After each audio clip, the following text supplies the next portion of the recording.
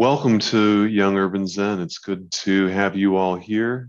And um, my name is Michael, and I live here at San Francisco Zen Center. And yeah, the Young Urban Zen folks used to be here in person. We would have 60, 70 people in the Buddha Hall. And so I'm glad that through all of these, it's 2 years ago this week that Zen Center shut down. And it's really great to be able to have this still going 2 years later with people joining here online. So good to have you here. What we'll do is we will have a short talk that I'll give. Then we'll do Q&A for a little bit. Um, Q&A and C, questions, answers, and comments. So whatever it is that you might want to share. Um, yeah, then we'll see if people want to do breakout groups or if you want to keep the Q&A and C going. And then we will wrap up. So that's kind of what we have in front of us. So here this evening, I wanted to talk a little bit about the times that we are in. And I want to start off with an analogy, and it comes from the robes that the priests wear in this school of Zen, and in fact, most schools of Buddhism. And you'll notice that they have one shoulder that is bare, or one shoulder that's uncovered, and usually there's a drape that goes across the rest of the body, but there's always that one shoulder that is uncovered. And typically it's the right shoulder. Most people are right-handed.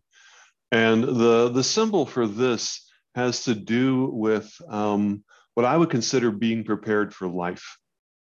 And that's what I want to talk about is being prepared for life. Because being prepared is sometimes thought of as um, Michael gets all of his stuff done. I meet all of my goals and I make my bed and I keep my body healthy and I do Michael's Zazen and I go to Michael's counselor or business coach and I have Michael's friends and Michael's family. But that one shoulder that is uncovered is actually about preparing for life. And being prepared for life means that you've prepared enough for yourself that you have extra for others, that you still have some energy for other people, that you still have something that shoulder is work. It's like I have a hand that is ready to give other people, that's ready to show up for other people. And if I create a life for myself that's quote unquote, efficient, where I'm getting all my goals met, but just barely. I've scheduled all my time to do as much as I can, to meet my goals in my life and what have you. But I really don't have much time if something goes wrong with a friend or a family member or a coworker or somebody on the way to work. I can remember so many times going to work in the financial district, and I can just remember thinking, I just hope I don't run into anybody. I don't have time to, I don't have time, I don't have 30 seconds. I don't have 30 seconds to talk to anybody. I'm always moving like I'm 5 minutes behind. And if I just move a little bit faster, I'll catch up and then maybe things will be okay. But um, the Zen school would have it be that I'm not actually prepared for life unless there's a little bit extra that is prepared for somebody else. A little bit of time that's extra in the day where I can be interrupted, where I intentionally do something that's inefficient.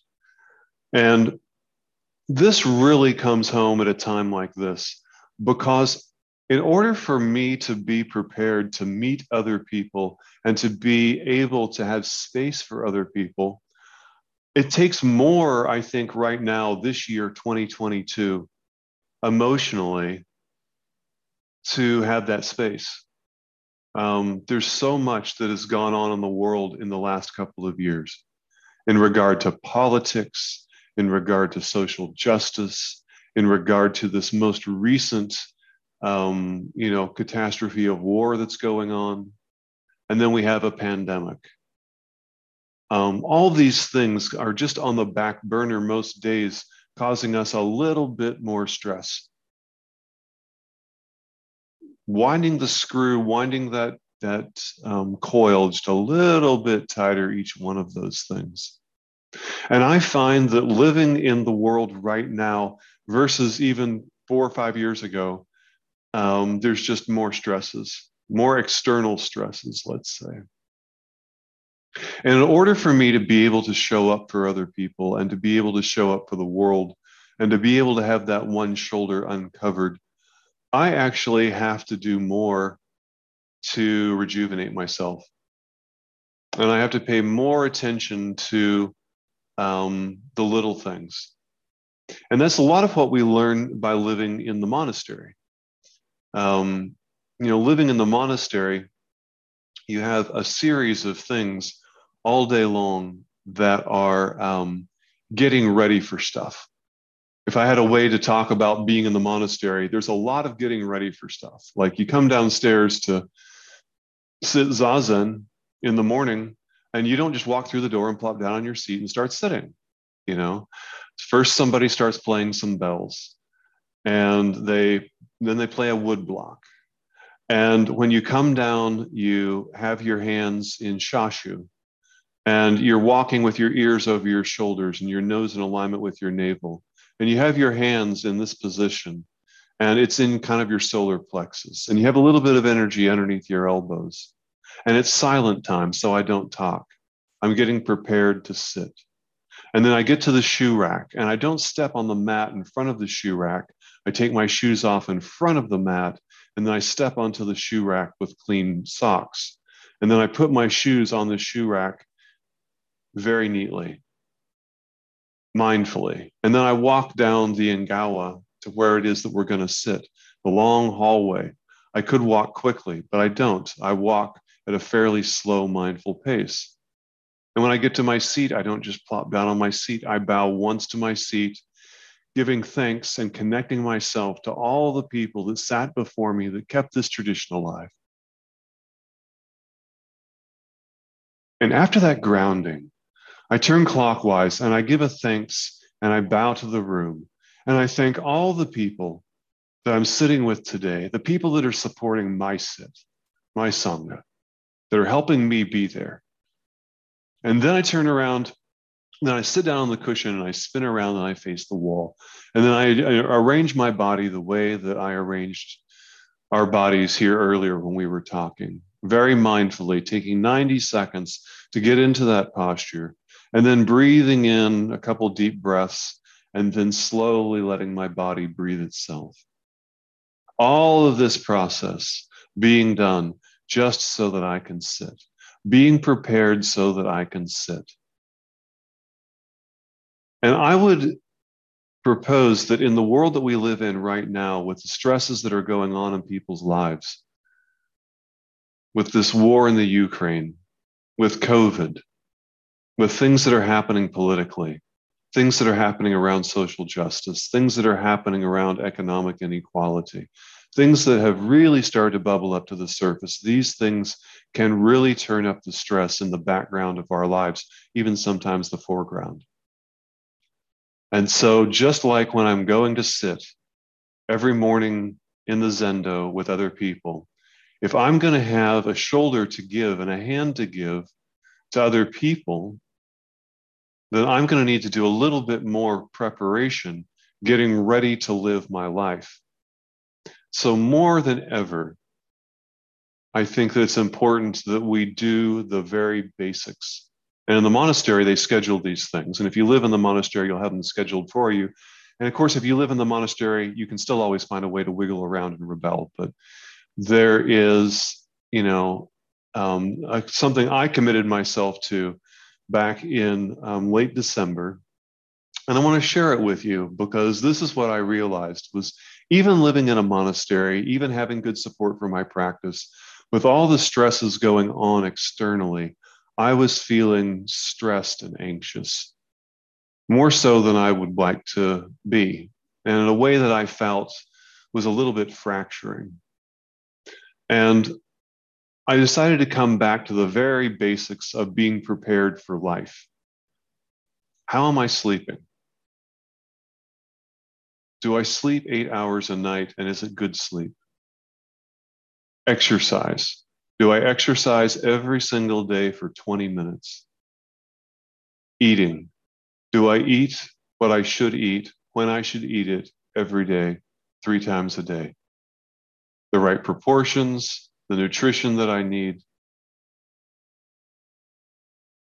And am I staying connected to my friends and family?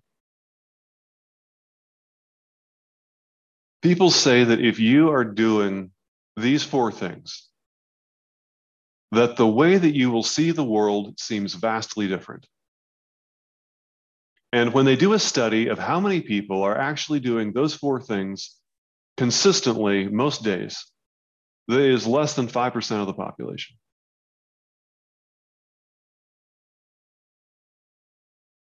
And I was not doing those things consistently. I was doing those things here and there, and some of them I was doing more than others. But I decided to keep a journal. I have a sleep journal, a workout journal, an eating journal, and I was going to have goals about connecting with my family and my friends, and I wasn't going to be too busy. And I started that on December 26th. And, there's been a couple of days since then that I didn't work out, and haven't gotten great sleep every night. But just doing those little things, the things they schedule those things in the monastery, they feed you in the monastery. They tell you when to go to bed. They even have a little bell, a good night bell. And then they have a wake up bell. And, then you're living in Sangha. And there isn't scheduled exercise, but there's blocked time that's intended to allow you to exercise.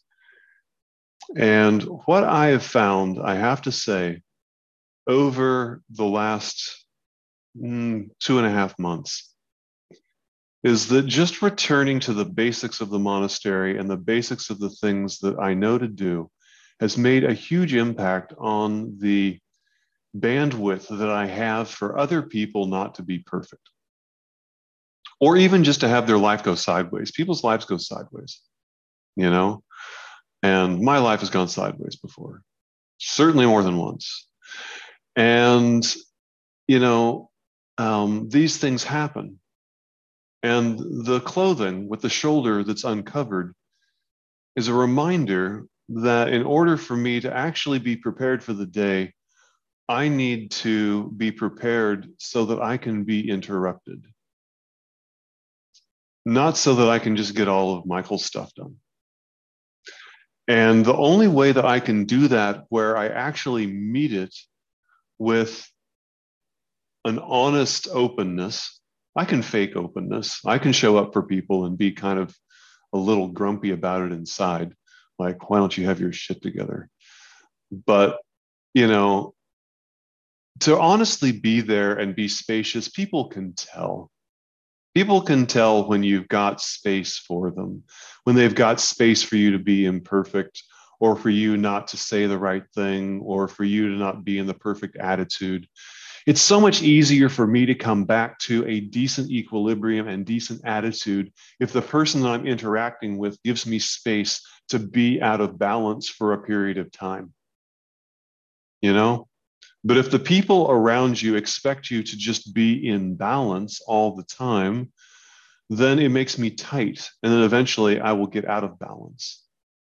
And can I be that person that can show up for other people's lives, where I can be the one who naturally holds space, where they can be imperfect and they can, be coming back to their equilibrium, like that, weeble wobble that's still not quite coming back to its true north. It takes some time of rocking back and forth in order to really find where your true north is. And if people around you don't give you space to go back and forth, and to find your true north, then you can end up getting really tight and really brittle. And it can be very difficult to really thrive and to bring your best self. And this is the best gift that we can give the world. It's the Bodhisattva vow, which is to show up for other people. And even in a monastery, a type A, accomplishment driven person like myself can make this about getting an A and being a monk, and can make this about getting a gold star and having other people go, wow, you showed up to Zazen every single morning and you sat really, really well. And you did your job. And then you did whatever. I mean, is that really what it's about? If somebody can't interrupt me in the hallway and say, I'm having a difficult time with this thing, do you have 10 minutes? And for me, not inside feel like, okay.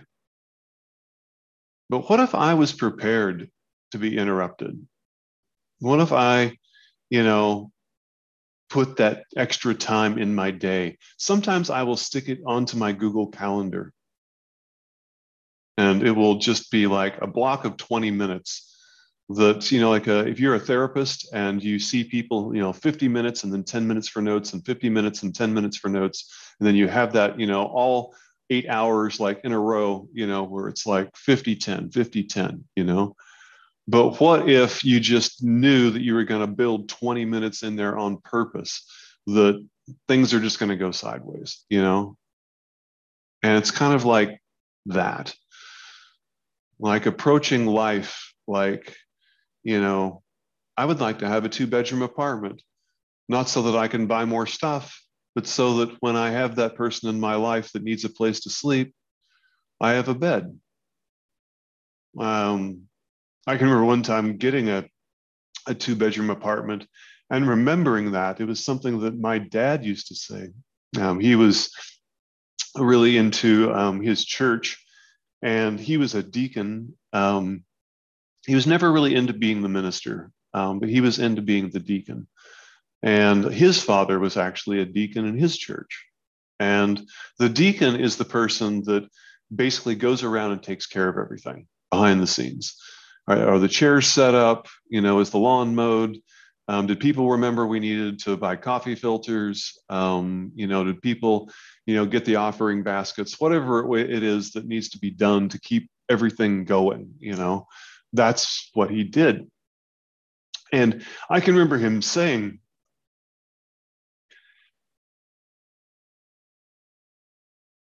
that it's always good to have a house that has an extra bed.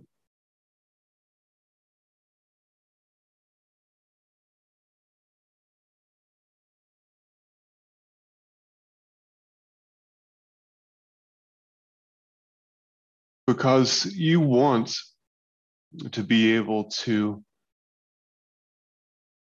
be there for other people when they need a bed. Now, a lot of people can't afford an extra room and what have you. It's not about the money or the space, but it's just about the attitude, you know?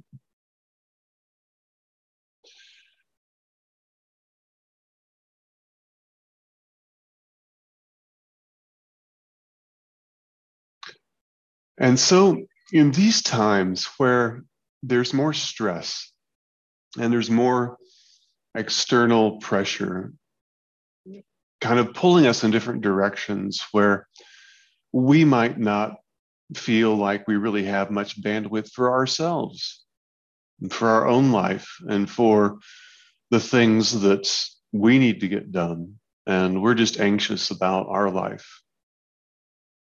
It's amazing how much more time I actually seem to have for my life through trying to be able to build some time into my schedule so that I can show up for others. I can't really explain how that works mathematically, but I'm way more interruptible than I was 4 months ago. And is something to do with what's happening during the time that I'm working on my own stuff that it's underneath a different sort of light, a different sort of lens than what it was before. It's just in a different context. It's still doing the same stuff. I'm still looking at spreadsheets and financials, and I'm still meeting with people and going on Zoom calls. But somehow or another, I seem to have more time for people because that was the expectation that the day was going to hold. And it's trying to find a way where you have that an attitude where you have one shoulder that's uncovered, or where you have the attitude that you have an extra bed. And that is the Bodhisattva vow. The Bodhisattva vow that we talk about in Zen is not, I'm looking for Michael's enlightenment, but it's the thought that if there was a wall, and on one side of the wall there was enlightenment, and on the other side of the wall there was confusion and suffering, that my goal would be to climb up and sit on top of the wall but not go over it, and to intentionally reach down and help other people climb the wall.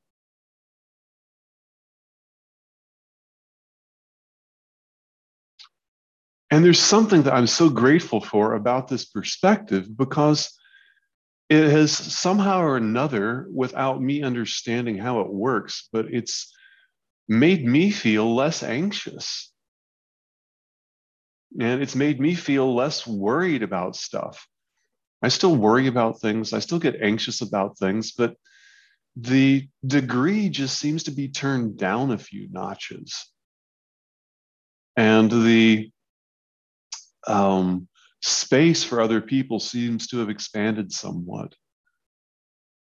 And that is something that I would not have come to by myself. And, the person that's getting an A in Zen is the person that is helping everybody else around them get an A in Zen.